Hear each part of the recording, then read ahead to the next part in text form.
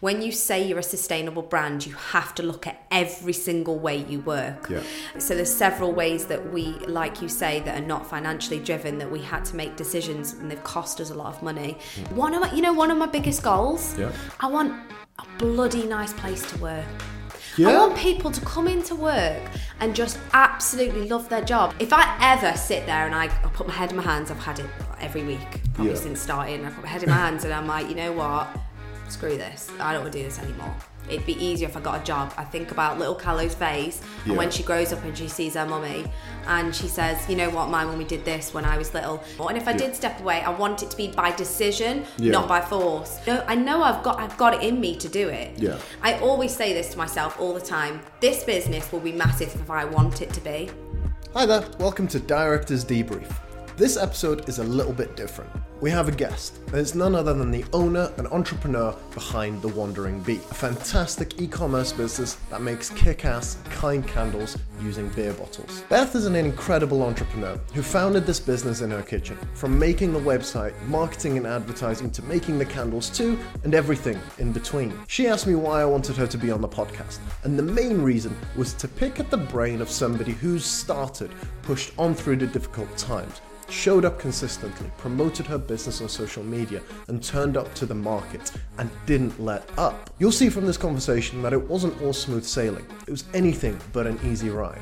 But here we are, a year later, and she's grown as an entrepreneur. She's grown as a person, and her business has outgrown her kitchen, and there are no signs of slowing down. In this conversation, we talk about entrepreneurship, the high points, and the support and self-realizations needed to get through the low points. There is a lot to learn from Beth and her journey, and I hope you enjoyed this conversation as much as I did. If you do, please make sure to like and subscribe, as we want to shine a light on a lot more cool and young businesses.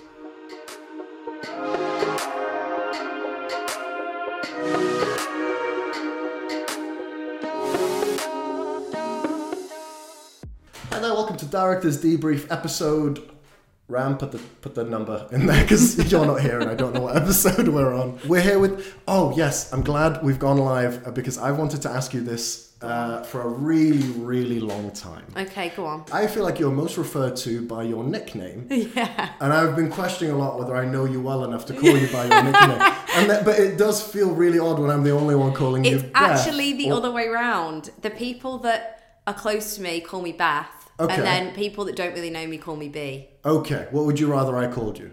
Either. Beth. Okay. You know me as Beth. Oh, okay. Because if you would have said B. Yeah, actually, just refer to me as B. I'm joined today by Beth from The Wandering Bee. In your own words, would you like to introduce yourself very quickly? Yeah, so my name's B, and I won The Wandering Bee. We make kick-ass kind candles out of beer bottles. So originally from Stone. We moved to London. I met Sam at uni, didn't we? Yeah. And then I moved back to Stone, and that's when I started my business. So I have a couple of questions for you, where I'm going to be asking you about entrepreneurship. That's kind of the focus of the podcast. I'd love to, like I said sort of before we started rolling, I have a million questions about your business. What made you go, let's start this, we got to go? I just felt completely unfulfilled. So I was working in a really rubbish job as a recruiter that I hated, and I knew I wanted to have a baby. I worked a little bit in recruitment. Oh, it sucks. Is it not? Okay, I'm so glad you said it. Yeah, it's just like the worst job. Well, it was for me anyway. I hated it. I had my baby, so she was 9 months old. I knew I needed another job. I started a job at the dentist, and I was just a receptionist. I say just a receptionist. It's actually really hard. People don't give receptionists a good enough rep. Like, it's a really hard job. Top tip in life: be super nice to receptionists. You get the best things as well. Like, if you're nice to a receptionist, we will hook you up. We'll be calling you like, we've actually got 2 p.m. So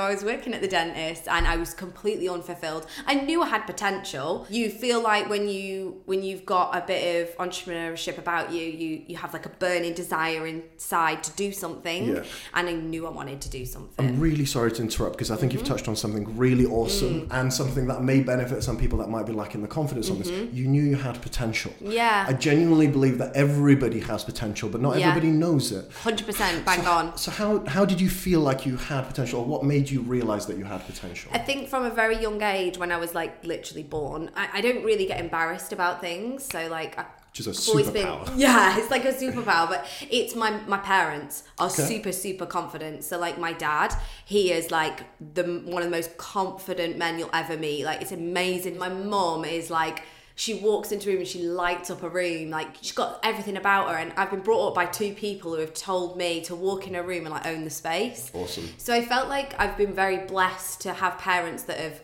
given me so much confidence. And it's not just my parents, all my family are very confident. I have a very extrovert family. Okay.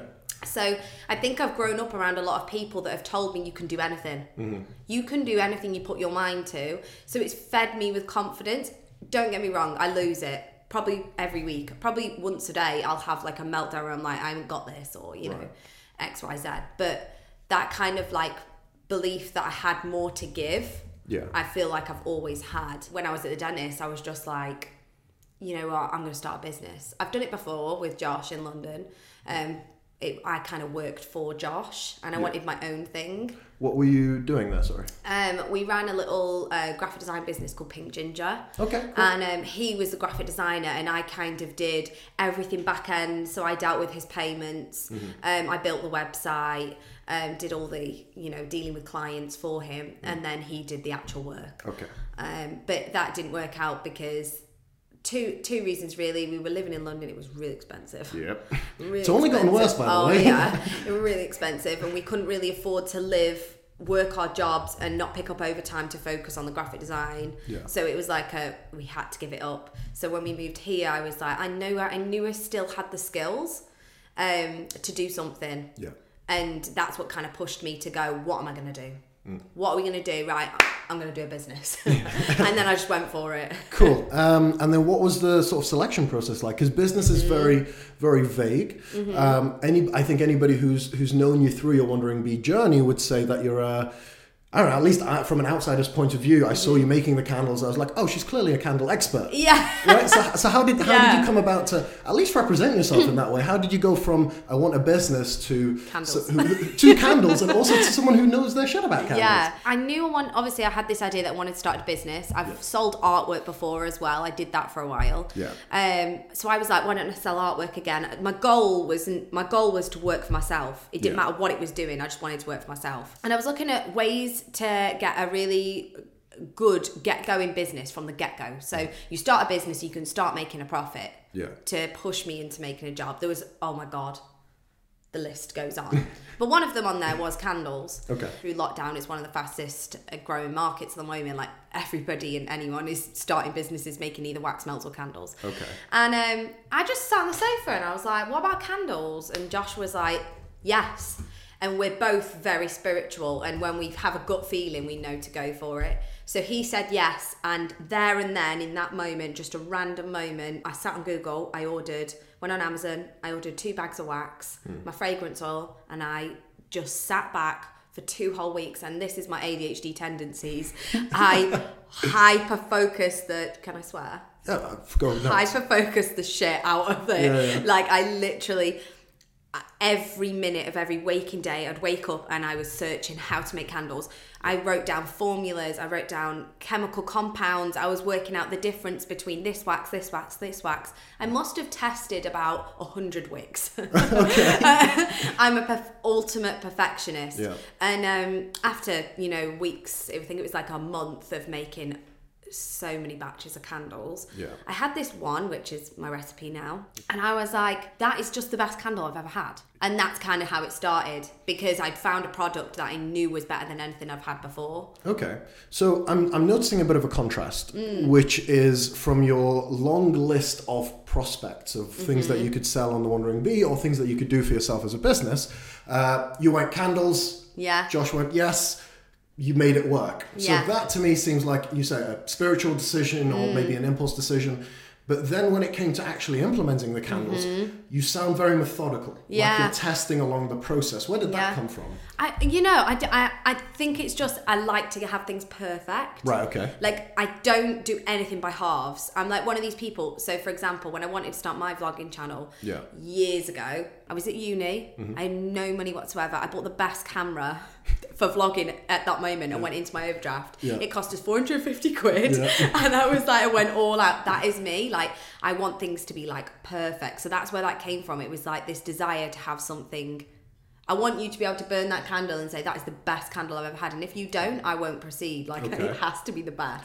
That's kind of where the methodical part of me comes in. That's incredible. So, sorry to turn this negative. The question I want to ask you is, have you found that hinder you in any way? Do you find any limitations of only the best goes through? 100%, yeah. It slows you down massively. Slows you down? Oh, massively. Jenny, mum, who works for us, she would say this 10 times over. I am so methodical with the way I like things, and I like them to be perfect, that we make candles at a much slower rate than, say, as if you came on and I taught you how to do it. This makes me sound crazy, but I literally, so I make the candle, right, and then I have 2 types of microfibers, and I wipe it down once with one microfiber, I stick them, then I wipe it down with a second microfiber, then we check it 3 times to make sure there's no wax residue. Then I get the next microfiber, wipe it down, and then put it in the box. So it does slow me down massively. However, I think it pays off in the return of the people. There'll be no fingerprints on that candle when you receive it. So I do think it pays off, but it does slow me down.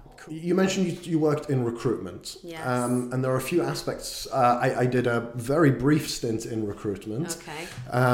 And I didn't like that a lot of the things that you had to do in that role didn't make sense to me, but were still somehow effective in the business. So we ended up having to do a lot of relationship calls. So this is where people who are looking for jobs, you call them just for a chat, just so it looks like you're doing a good job. Right. I didn't like that because I imagined myself in their shoes, just getting that call of just like, well, have you got me a job? Why have you called me? But I'm just curious because I think recruitment is sort of synonymous with sales. And that's an industry that you definitely need confidence to succeed in. And I'm just curious, what aspects of recruitment drove you away from it, firstly? Monotonous. I was having the same conversation over and over again. It's just one of those roles where I'm a people person. I love talking. The biggest thing that my 2 managers that I had that would say that I ran away with was conversations. I made friends with my clients. I had 2 of them add me on Facebook. Like, I would get carried away in conversation. I would learn their star signs. I knew how many pets they had and what they were doing at the weekend with the kids. Like, I was very, very, very chatty to the point where it would hinder my job role because I would get too carried away talking. Now, what I didn't like was that conversation was very unnatural. I had to follow a script by the end because everybody, not just me, they weren't like, no, you're too much, follow this script. Everybody had a script. And as the business kind of changed in the recruitment area, aspect of it changed, this script was just so mechanical. And I can't do mechanical. I'm not a mechanical person. I'm very animated. I like to...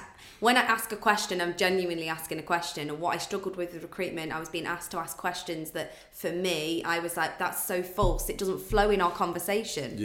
I can sell myself and I can sell the role if you let me do it. But when I was being guided on what exactly to say, I actually find the selling of the role difficult. You know? So...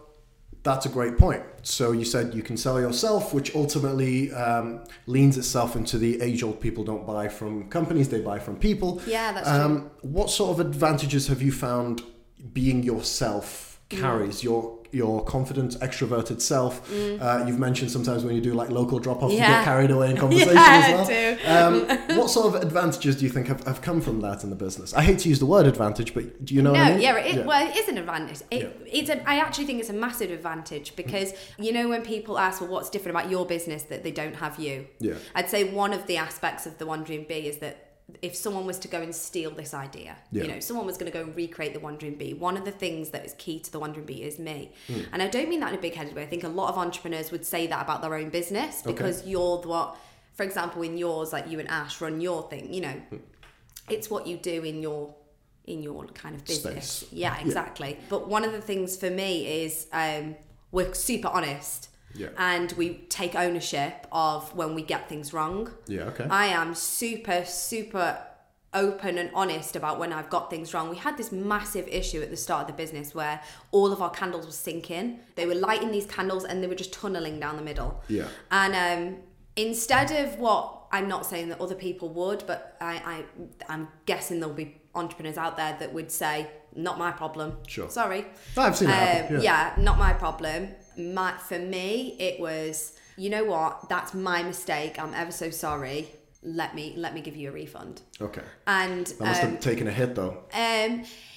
Yeah, it did, but no, in the same way, because those customers are still my customers today. Amazing. Okay. I dropped off candles to people's houses. I've gone and apologised to them.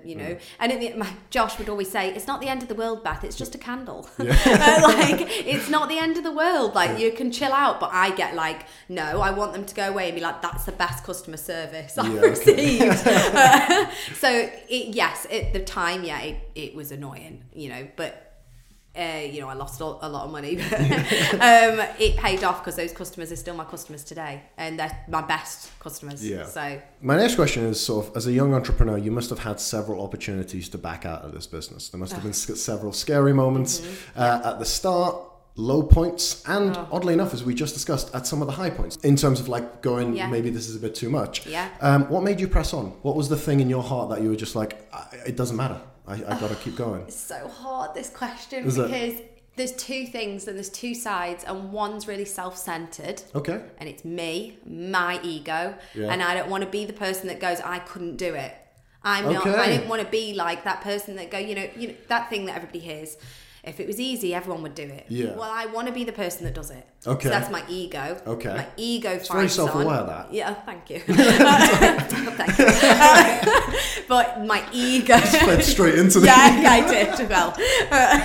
But my ego, that is. And then the other part is callow.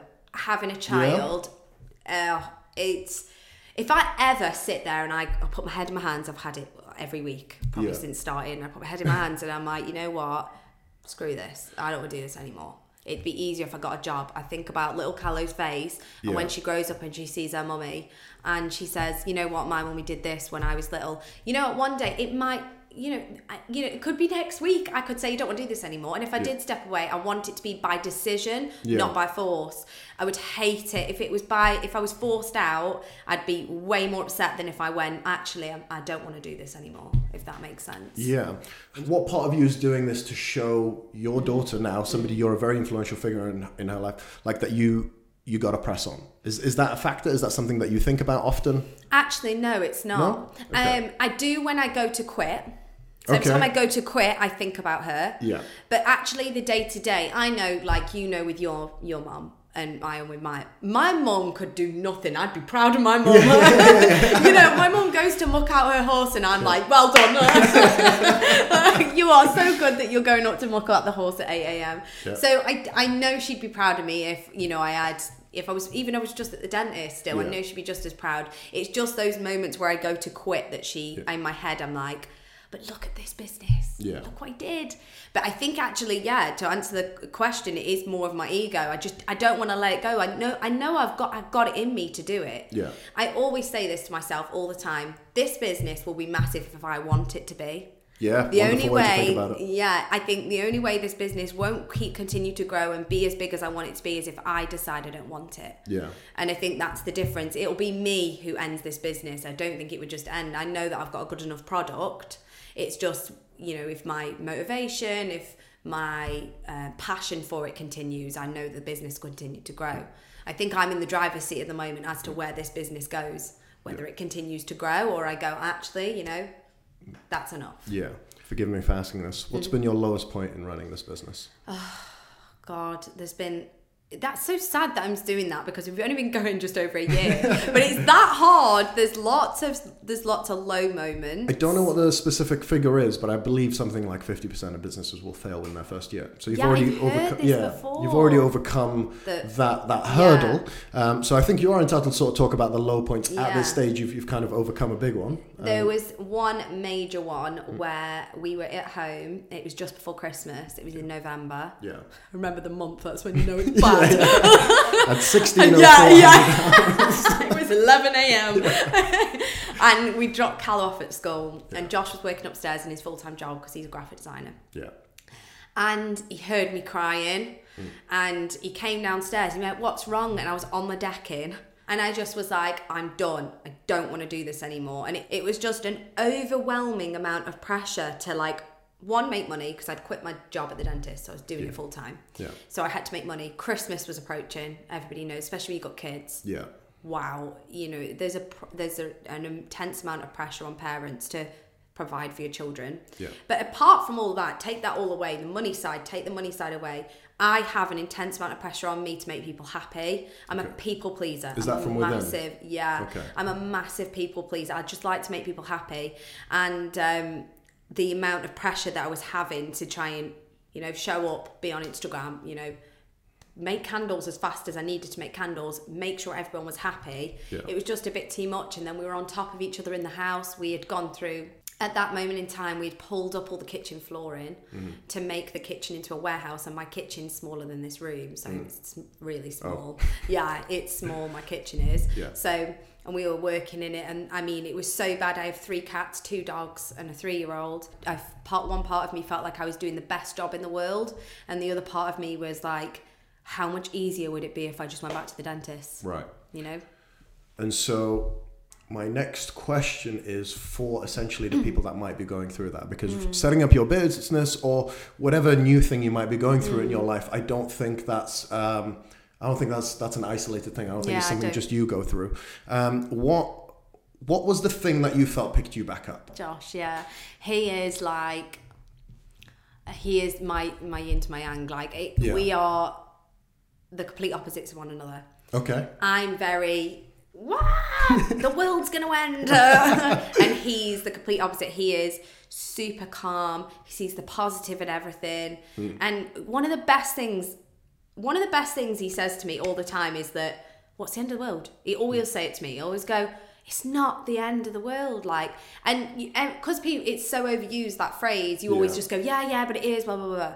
But in that moment when he said it to me, we were on the decking and he put his arm around me and he was like, you're just making candles. You're not saving people's lives. Sure. You're just making candles. You're just doing the best you can do. It was like a moment where I went, yeah, I am. I picked myself up. I remember standing up and I walked back in the kitchen and the sun was coming down on me and had this level of appreciation because this moment, what I'm doing right now, right now is what I've dreamed of doing my entire life. Sure. I've dreamed of working for myself. And at this moment I was like, stop being a spoiled little brat. I was like, pick yourself back up and get in that kitchen. With myself. I was like, you know what? You work for yourself. You have no boss deep breathing down your throat and you're crying because you've got to make candles. Get up. Yeah. And I kind of had this like tough love in me. And that's from my dad as well, because I would hear my dad's voice in me going, stop being a wimp, get up. So in that aspect, I would say Josh always brings me round. He can talk me into... He literally always talked me out of a bad mood. Yeah. So and then also having this like inside me, I was like, I'm being spoiled. I just need to get on. I'll work hard.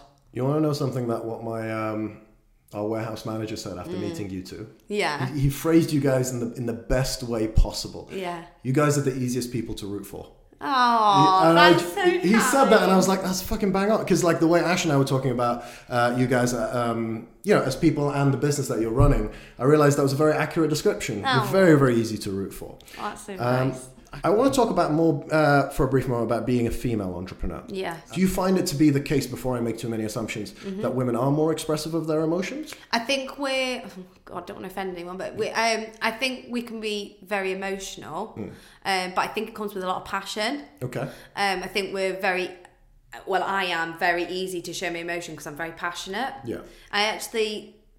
I'm a lot tougher in front of, say, yourself or Jenny or somebody that isn't Josh. Yeah. I can hold it together a lot more. Yeah. And then I let it out when I'm with Josh. But I do wear my heart on my sleeve, and it's actually something I'm still learning today to do, is when I am feeling emotional about something, is being able to step away. But to be honest, it doesn't really happen. I don't really get emotional with strangers. It's more about when it's to do with my family unit, when something's affecting my family unit. Yeah. But business... Do you think there are any advantages and also disadvantages to having more expressive characters in an office?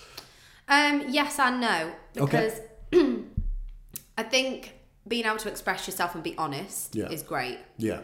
But there's a level where it goes too far. Okay. And I was a classic person that looking back, I can see why my managers may have found me difficult to deal with.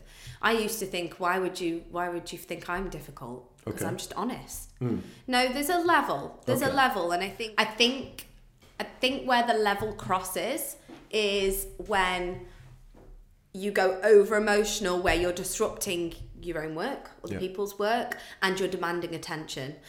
One thing a manager taught me, Colette, I worked for this guy, right, in Selfridges when I was in London, and he said to me, and it stayed with me my whole life, I use it all the time, is when you go to somebody with an issue, you create a monkey. And entrepreneurs will have lots of monkeys. Maybe when you're at work, you just have 3, and it's those tasks for the day. So if I come to you, you're my manager, and I say, you know what, the wires under the desk, they're causing problems. It's a monkey. You might not deal with it right now, and I might think, well, you're not doing anything about it, you don't care. But actually in the back of your head, that's another monkey on your shoulder. And every time you keep going to that person, you're adding another monkey on their shoulder. What I think, looking back, what I used to do in jobs was I'd go to my manager with everything, thinking I was doing something great. This is a problem, we need this problem fixing. I'm happy to fix it if you want me to fix it. Don't fix that right now, Beth. I'll come to that later. But I've just created them a monkey. I've just gained another monkey. And then next week I'd go to them for another issue. And it sounds like I was creating issues, but I wasn't. I was actually trying to solve problems. But did it need to be solved then and there? Probably not. Could I kept it and just tried to solve it in my own time when there was 5 minutes free? Probably. So I think that's an emotional side of, if we're talking about just me, like it's holding back an emotion when you can let an emotion out when it's needed. But I think sometimes having too many emotions at work can actually be a hindrance. You've got to be, we're all human at the end of the day. We all experience emotions, but I think you've got to pick and choose on which ones you show. Maybe that's wrong, but I just think there's a level where it can be too over emotional. If I think of it, if I was at work and something awful had happened to Jenny, I'm one of these people. I'll be like, right, stop, let's have a chat. Right, let's gather ourselves. Do you need to go home? She says, no, I want to continue to work. Right, we go back to work. If you want to go home and experience your emotions, you go do that. But I think that's where you've got to kind of go, is it okay to stay at work, or is it okay to go and express your emotions at home? It's very interesting because, I'm trying to rack my brain here. And I do think there is a certain advantage, which is, I've been in management like 5 years now. I've managed men, women, people who I identify as something else. And so the one thing that I've realized that might be an advantage to having somebody who's more expressive is knowing up front what that person's going through. I realize that sometimes I've seen this myself in men where their performance will start to dip down. And it is not my job to mentor them. It's my job to pick up their performance. But the problem is I can't do that. Because that's the reason for their performance is down to something else. And that's definitely an advantage that I can think of. But you're also right in saying it's not optimal for a business. There are certain hindrances that can't work. You've got to have a line, haven't you? Yeah. It's that balance of you're there to work. This isn't therapy. But at the same time, I'm a very emotional person, so I'm very empathetic. And I'm not somebody that's like, well, you're at work, hon, so stop crying. I'm not like that. I'm not like that. I'm actually too empathetic sometimes, so I would cry with them. It's okay. But yeah, I think you've got to find that line. It's great to say your opinion. It's great to show emotion. It's great to be empathetic, but you've got to remember that you're there to do a job at the same time, I think. Moving on, do you think that as a young female entrepreneur, you've had any disadvantages come your way? Yeah, 100%. Yeah, it's something I feel really passionate about. I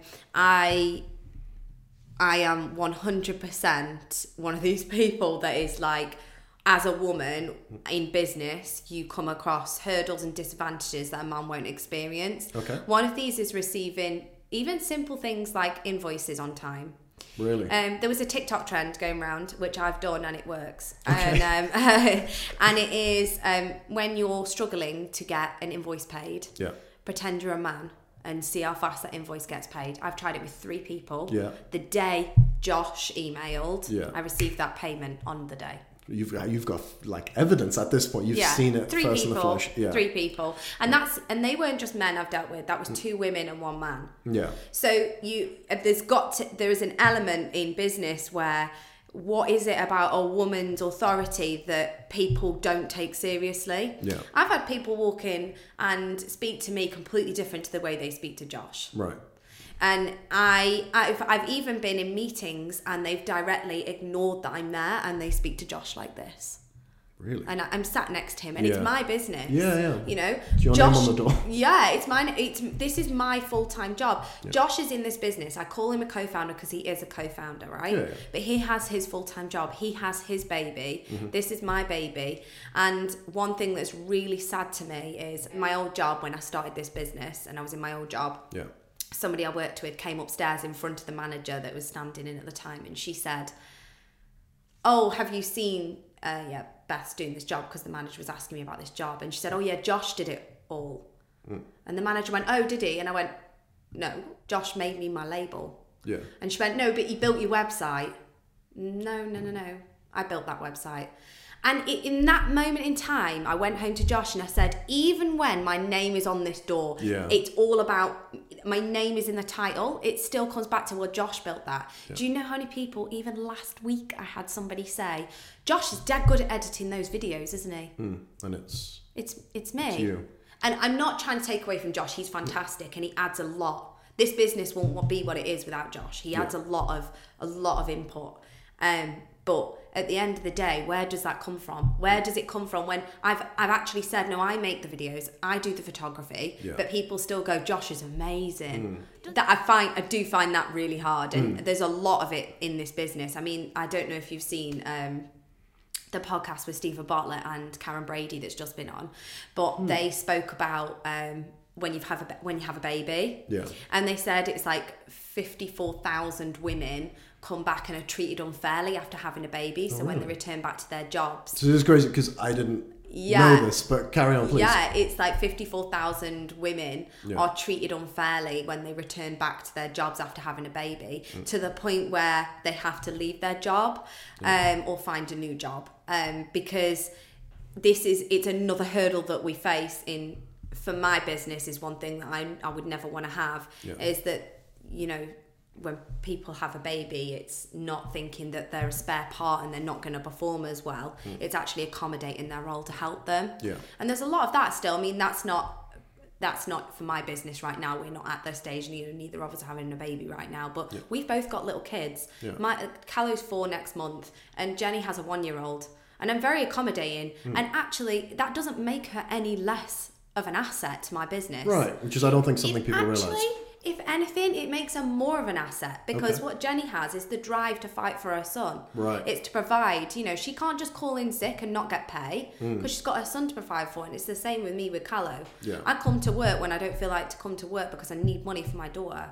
And I think, if anything, if people had that outlook instead of actually when they have a baby, oh God, they're going to have to go pick up their kid from...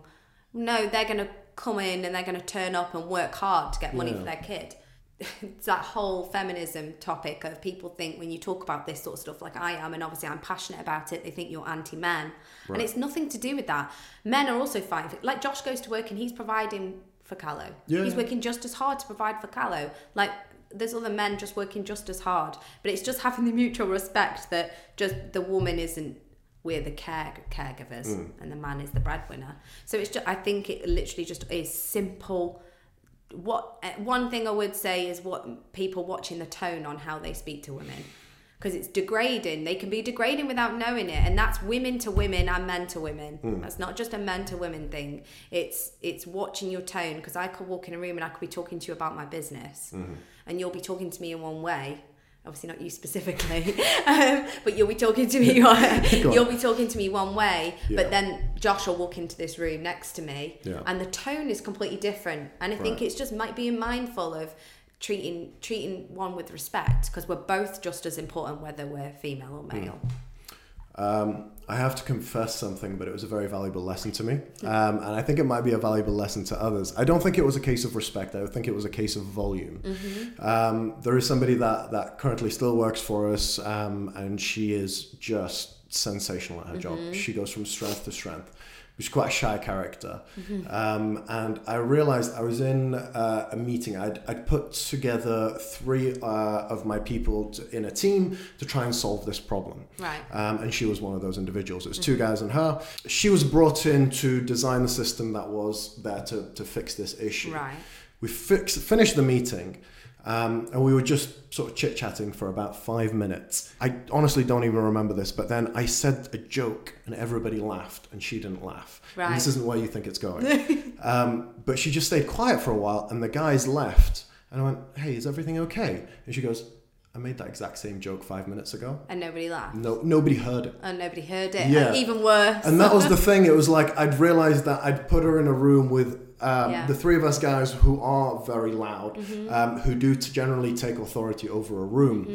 But it was the fact that I'd let down my responsibility to elevate the voices of those around me. Yeah. And I felt terrible. I'd assumed she'd forgotten about it by now, but I carried that with me. She's still going to bed. Damn you, Salma. That guy. But it was one of those things where I think it opened my eyes to a bunch of other stuff. Yeah. It wasn't that particular scenario. Yeah. It was the case of like, this shit is just passing me by. And more just the fact that any quiet voice it is, as somebody in leadership, your responsibility to elevate that. Yeah. But there is a big assumption of if you're not bad, you're good. That is the default section. I think I was going through that for a while of just like, I'm not bad. I don't hold any women back from promotions. I recruit as equally as I can. But here I am in the simplest of settings, and I've something like that, just like the default setting. Yeah. There is, I think, a level of like active change required for you to be able to pat yourself on the shoulder and go, I'm doing all right, rather than just, well, I'm not doing the bad stuff, so I guess I'm fine. You've hit the nail on the head there, though. It's when you walk into a room, you know, when you're on about the default setting, it hits the nail on the head, and it's what I maybe should have said is changing the default setting instead of, and it's not just paying attention, it's changing the default setting. A lot of people, when I walk into a room with Josh, they assume Josh is the CEO and I do the creative stuff. I get, to be fair, he probably would be better than me because his skill sets do lie there. But generically, when you walk into a room, I'm the girl, so I must be creative, and Josh is the CEO because he's a man. And I think it's just the default setting, and it's a shame because there's so many great, incredible women in business, and our voices are valuable. We're valuable, and we offer a lot. Like the emotional thing, I think it can make a lot of us really good managers. Not saying men can't be; they can just equally. Josh is very good because he's so level-headed. He's so fair. He's confident. However, what I have is the emotional side. I can look at somebody and go, you know what? I can look at your life and what's going on right now and what you've just told me, and I think right now you could go home, and you know, I'm very reasonable, and I think there's plus and minuses to both. It's just having both voices heard. There's nothing I can say to argue against that. Cool. Now I want to ask you a couple of questions about your business, The Wandering Bee. One that I'm very well aware of that is yours. That you run. Oh God, don't! I've like drilled onto it. It is mine. It's not. I wanted to make funny, Bee. I didn't want to start controversial topics here. Something that you said at the very start, which I think encompasses your business really well, is you make kick-ass kind candles. Yeah. And I think it does focus around, you made some business decisions that are more costly. I don't think they were financially driven. No. The sustainability element, the fact that, walk us through some of the benefits of a Wandering Bee candle. Yeah, so they're completely eco-friendly from start to finish. Everything we've done around with the Wandering Bee, down to our packaging, to the product, and the way we work, we've tried to do everything as sustainably as we can. So we use beer bottles for the bottles. We use soy wax over paraffin. All of our fragrance oils are clean and natural as possible. We are completely plastic-free brand. Everything we make is compostable and recyclable. Even the tape we use, we make sure it's obviously a paper tape. And even, this is going to sound really OTT, but I really think it's necessary. When you say you're a sustainable brand, you have to look at every single way you work. So there's several ways that we, like you say, that are not financially driven, that we had to make decisions and they've cost us a lot of money. For example, using companies for packaging that use a vegan ink and vegan glue, because many companies glue, but ink. Ink. You can have vegetable based ink, so we've gone for a company that use vegetable based ink, and There's several little things. For example, on machines, like our sanding machines, there's a method that would have been cheaper where you can just connect it to the mains and then it just puts water down it. But we use a pipe that kind of recycles the water. Oh, cool. So we put our pipe in it. It's actually really annoying for us to use. Like, it would be way easier to put it to the mains. Yeah. But we have like a bucket, and then the tube goes in the bucket, and then it just recycles the water. Okay. It's little minor things like, so even the way you work is sustainable, because I could have just put it to the mains and gone, well, this is easier, do that. So it's little things like that. You've missed one, and I want to impress you by saying I've noticed. Go on. You care about what happens to the bottles after they've been used as candles. 100%, yeah. We actually have a massive focus on what do you do with. We have this whole campaign around what do you do with your bottles once you've used them. Do you upcycle them? We take them back as well, so we refill the candles. So we'll take it back. People bring it to us at market. Some people post them back to us, which is so nice. And people put like thank you cards and stuff. It's just so sweet. Honestly, it's like I feel like every company says this, but I have the best customers. But literally, they like write like little thank you notes and send me them back, and people bring me them in bags in markets. And we refill them all. So we melt them all down. The wax, if there's any wax residue, we melt it down, clean them all out, re-wick them, fill them up, and then sell them on. So yeah, that's a really good element of recycling again. Here's the toughie. Why? Come on. I'm always been super passionate about saving the planet. I mean, like, it's a good cause. I went vegan when I was at uni, and I kind of was one of the proper like pro in your face vegans. Okay. I'm not like that anymore, but I went through a stage where I was a proper like, well, why do you eat meat? And I'm not like that anymore. I actually don't care if you eat meat or not anymore. I'm a lot more relaxed about it. Yeah. But I'm kind of like that a little bit with sustainability now. Okay. I just don't understand it when you receive parcels and it's covered in plastic, and I'm like, but there's an alternative. Or like we use EcoFlow, which is like packing peanuts that dissolve in water, and they're compostable and they're biodegradable, and your pets could eat them and they wouldn't, I don't recommend them either, but they're pet safe. Yeah. Like, why would you use that? Why would you use something other than that, when that's available? I understand if there's not an alternative. Yeah. When you're being pushed into a decision that you can't get out of, then fair. But when there's something on the market that is better, okay, I get it. For big businesses, there's a lot that has to go into making a decision. But when you're a small business, I don't think there's an excuse. Yeah. When I see a small business using lots and lots and lots and lots and lots and lots of plastic products, I'm like, well, there's lots of alternatives though, we shouldn't be sending it in that anymore. I don't know.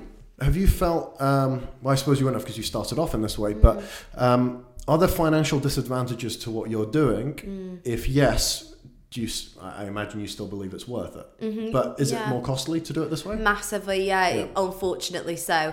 I think you find that even with eating. When you're eating non-meat based food, like your supermarket shop becomes more expensive. It's the same in business.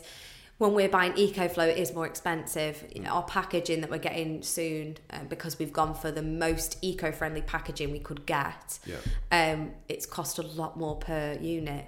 But it has to pay off, doesn't it? I mean, we can't just keep going forward in business and promoting bad things. My brain really struggles to get around, I get more profit, so who cares what's happening to the planet? I really struggle to wrap my brain around that. For me, I think if you can make a decision for change, I think it's a wise decision in this day and age, because I do it for passion, but also I think that people who are buying products today in this new generation, they're very woke and we are very, very aware of what's going on in the world. This isn't something we don't know about. We're all becoming very aware, and it's actually I don't want to say it's trendy, but it is. People say that it's trendy. It's trendy for people. So I actually think it's probably bad business not to do it. So if you're going to save the planet and it's going to make your company more popular, why not? Sure. I just think you got to do it for the right reasons to begin with, though. Don't just do it because it's trendy. You got to know some stuff. You can't just go forward and start using eco-friendly packaging and go, I don't know, it said eco-friendly. You know? Yeah, I don't know. I mean, actually, you can if you want, because at least it's a good start. It's one step closer. Yeah, it's one step closer. So I'm genuinely curious. It seems like a lot of your moral compass has driven this business. It seems like there have been a lot of priorities, and we haven't spoken about one yet. That's money. So I'm very curious about where in your list of priorities money is, because you went with design, you went with a specific recipe, you picked the packaging for sustainability, passion. Where does money lie in the list of responsibilities for you? Do you know, this stems back to a question that I got asked by my manager when I worked in recruitment, funnily enough. I got put into a room and she said, I want to know what drives you. Oh, in recruitment, it has to be one. yeah, it has to be. Yeah, like, up it here. has to be the first 10. Yeah. And you know what I said? I said money. Yeah. And she goes, no, it isn't. And I was like, eh? Yeah. She went, absolutely no, it isn't. She went, I'm not going to tell you what your motivation is. Yeah. I want you to go away and find it. And I never found it. I could never find out what my motivation was until I had Callie, but I don't think it was. I think it was about just before I started the Wandering Bee. My motivation is freedom. So that's what freedom is, what motivates me. So money comes into play with a part of freedom. You know, the whole money doesn't bring happiness. No. There's an element to it, isn't there? You know, the freedom side of what money brings. So money is quite high in it as a priority for my family. It's quite high as a priority so I can go on holiday and have nice things, but it's not up here for me. You know, it's not one of the highest priorities. I don't look at it and go, I'm doing this business because I want to be a millionaire. I actually couldn't be forced. I'd love to be comfortable. I'd love to have a nice house. I'd love to have a nice car. I'd love to have financial freedom. But you know what? As long as I'm happy, I can go on holiday. I make bloody good products to the best I can and people love them. I'm winning. So it's kind of like mid-range. As long as I got enough money, I'm all right. Sounds like a good place to live. Yeah. I think if you can keep that, though, because I think the thing is, as an entrepreneur, you keep moving the goalpost. Yeah. And I constantly move the goalpost. So, you know, this is just a random number off the top. It says you want to earn £10, yeah? You get to the £10, you want to earn 20. You get to the 20, you want to earn 50. You move it, you get 100. I always move the goalpost. So there is a money aspect to it because that money helps my business grow. Yeah. So it is very important when it comes to my business. So glad you mentioned goals. Did you set yourself out any goals when you first started the business, or then when did some goals start to come into play? Massive manifester. Okay. Manifest everything. My manifestations when I started the business, my top one was to work for myself. Okay. So I started in the February. I quit my job in the June and worked for myself by the June. Yeah. The one after that was I wanted to hire a member of staff and be in a unit. So they were kind of my three goals. Obviously, thankfully. I mean, I've got my fingers crossed. I don't know why, but I just hope it continues. I got those manifestations within my first year, which is amazing. And my goals now is I have like a list of manifestations that I want to achieve. And you know, the whole 1 year and 5 year plan. I have my 1 year, 5 year plans, but my actual like step-by-step goals. My goals now, I want a little team. My short-term goals, I want a little team. I obviously want to continue to grow, and I want to get into a few department stores. And then long-term goals, I mean, we're talking distribution center. You know, I want like my marketing departments. I want all little teams of everything. So long-term goals, we're going big. And then short-term, I just would like my little team. And one of my biggest goals, I want a bloody nice place to work. I want people to come into work and just absolutely love their job. And I know that's really hard because a lot of people would rather be with their families. Sure. But for me, I just think there's something really important about your staff coming in and being like, I feel like I've got the best job in the world. Yeah. One of the biggest compliments I've received since starting my business from go to now has been Jenny came in one day and said, I've never felt so fulfilled in a job.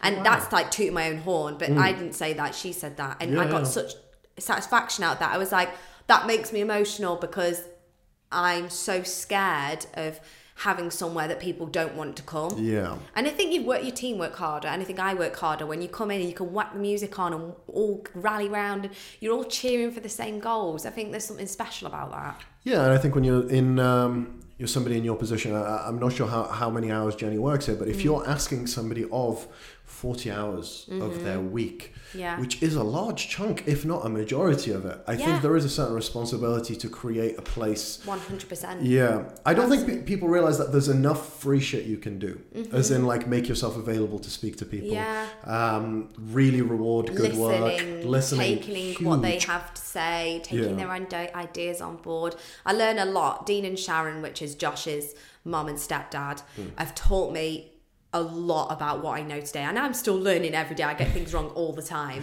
but they teach me like a large proportion of what I've learned today. And one of the things they always like kind of mentor me about is being a manager or a boss or a CEO. And I've learned so much from them about, you know, listening to people's ideas and taking them and not just going actually listening to what they have to say and actioning what they have to say. And I'm still learning. It's been a massive learning curve. You know, being a manager is so unnatural to me. I want to be a team. I'm a leader, but I don't think I'm a manager. Okay. I think there's a difference between the two, and I'm learning every day. So I'm saying this not as somebody trying to give advice. I'm just kind of repeating what I've been told and trying to action it myself. Do you think that there is? Because I see this and I absolutely hate it. I think there is this pre-assumption that management is a reward for time served. I'm always talking about this and I absolutely hate it. I think anybody... Actually, that's very true. Yeah, I think if you see somebody in a position long enough, they're worthy of a position in management, which might be the case, but I don't think people assume enough about the responsibilities that come with being a manager. I've actually never thought about it. That's so true. I think it's easy to be an okay manager. I think that's super easy. To be good, great, there's so much to it. So hard. There's so much. Like, how long would you say? Is it just at the Wandering Bee? Have you been in management before? Never been in management. I went through management training. Oh God, I say management training. I didn't really. I got put on a course and then I fell pregnant. Yeah. So, but yeah, I kind of been through a little bit of mentoring at Selfridges, but no, I've never managed. I've probably done it for just over 5 years, and I think I've just stopped sucking at it. Really? Like, I wouldn't even say I'm anywhere near good. I've just stopped sucking at it. And you know what, Sam? I get it. It's really hard. And one thing that me and Jenny talk about, we're very honest with one another, is I'm like a pinball. Well, you know, you've seen me. I'm like a pinball all the time. Ideas. I'm pinballing around the room. Yeah. I'm like, I've got this and then this and then this and this and this and this and this. And one thing that, you know, she does great with is putting up with me. And I think it's one thing that I'm even learning now is like, you know what? You've got to chill. Because you have staff and they're not going to understand what's going on in my brain. Yeah. So like you said, where you've only just stopped sucking, I think I still suck. I think I'm just doing my best. And I think that as long as you're doing your best and your staff can see that you're trying your best. Yes. And you are empathetic and you are listening. And then I think people allow it. Yeah, I think that shows your trajectory is going in the right way. I think being just somebody you can tolerate, having a manager that you can just sort of tolerate, that's very scary. Yeah. I've been in those positions where you just think 5 years time, I'm going to be exactly where I am, you're going to be exactly where you are. Yeah. Neither of us are going to be happy. Yeah, I get it. Look, I have probably about 20 more questions, but I'm not going to ask them because we're going to run out of charge, memory, all sorts. I do just want to ask you one last thing. Are there any questions I should have asked you that I haven't? Or is there anything you want to talk about that we haven't spoken about? Or is there anything you want to ask? There's like 3 questions, but... Let me have a think. So you essentially have 2 choices. You can ask me to ask you a question. Or you can do both of these. Or you can ask me a question. Or we could do both. Do you know what I'd be interested to ask you? Go on. Why would you find that you'd want to have me on your podcast? Of all the people that you know, why would you choose that you'd want to have me on? Or the Wandering Bee, not just me? I think it stems back to what Harvey said. You yourself, you as a team with Josh and your business is... You, as a concept, is very easy to root for. But the main thing is the fact that you fucking did it. Thanks. And by it, I mean start. Like, you've got huge dreams and ambitions for this place. The word success is very subjective, but I'd argue that's very applicable here. I'm reading a book at the moment, I have it somewhere with me, called Ego is the Enemy. It says, talking and doing fight for the same resources. It's the fact that when you talk about wanting something for long enough, you feel like you've done something and you want to pat yourself on the shoulder. That's interesting. And it's made me realize about all of the stuff I did before I actually did, which was pretty much just talk. Right, yeah. And I have a huge admiration for the doers of the world. And this doesn't have a huge viewership, but I think wherever I see that probably deserves a bit of a limelight. Oh, that's... and that's why I was just very curious to me. And like I said, to feed my own curiosity, I had 100 questions. I've had 20 that I didn't ask. Yeah. But I think maybe that comes in part 2. Yeah. Does that answer the question? I literally love that. Yeah, that was so nice. Thank you. I was going to say, are you going to do a part 2 or are we ending it after this? No. Because I was going to say a little something. Go ahead. Okay. Have we got time? Are you okay to say it without the video? Because that might die. Yeah. Go for it. So I was going to say that, it's been a lot about me. Like what we've spoke about, it's been a lot about me and a lot about obviously the Wandering Bee, which is what we talked about. But also, I'd love to shine a light on like mothers. I think it's one thing that we don't get enough respect for. In business, especially, it's really, really hard. And I think a lot of it comes down to that the mothers are the carers, the mothers. XYZ. And if you're a mother listening to this and you sat there going, I'd love to do something like that. I'd love to do that. If you have, because we know how tough kids are, dads included, kids are tough. If you have, 10 minutes of your day, 20 minutes of your day to do just a little bit of research on what you'd love to do, just spend that 10, 20 minutes for over a couple of weeks and develop a kind of like plan and strategy and just try your best to find some time away to just do that one thing.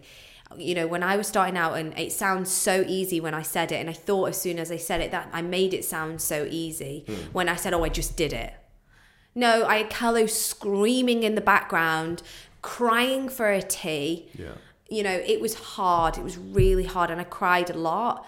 But if you have enough passion and drive, I really do think you can make just even 10 minutes, because I know 10 minutes are even hard to get, a bit of time and shining a light for mothers, because I think that, there isn't enough of a light shine. People think when you become a mother, you're just a mother. Right. But we have so much more potential.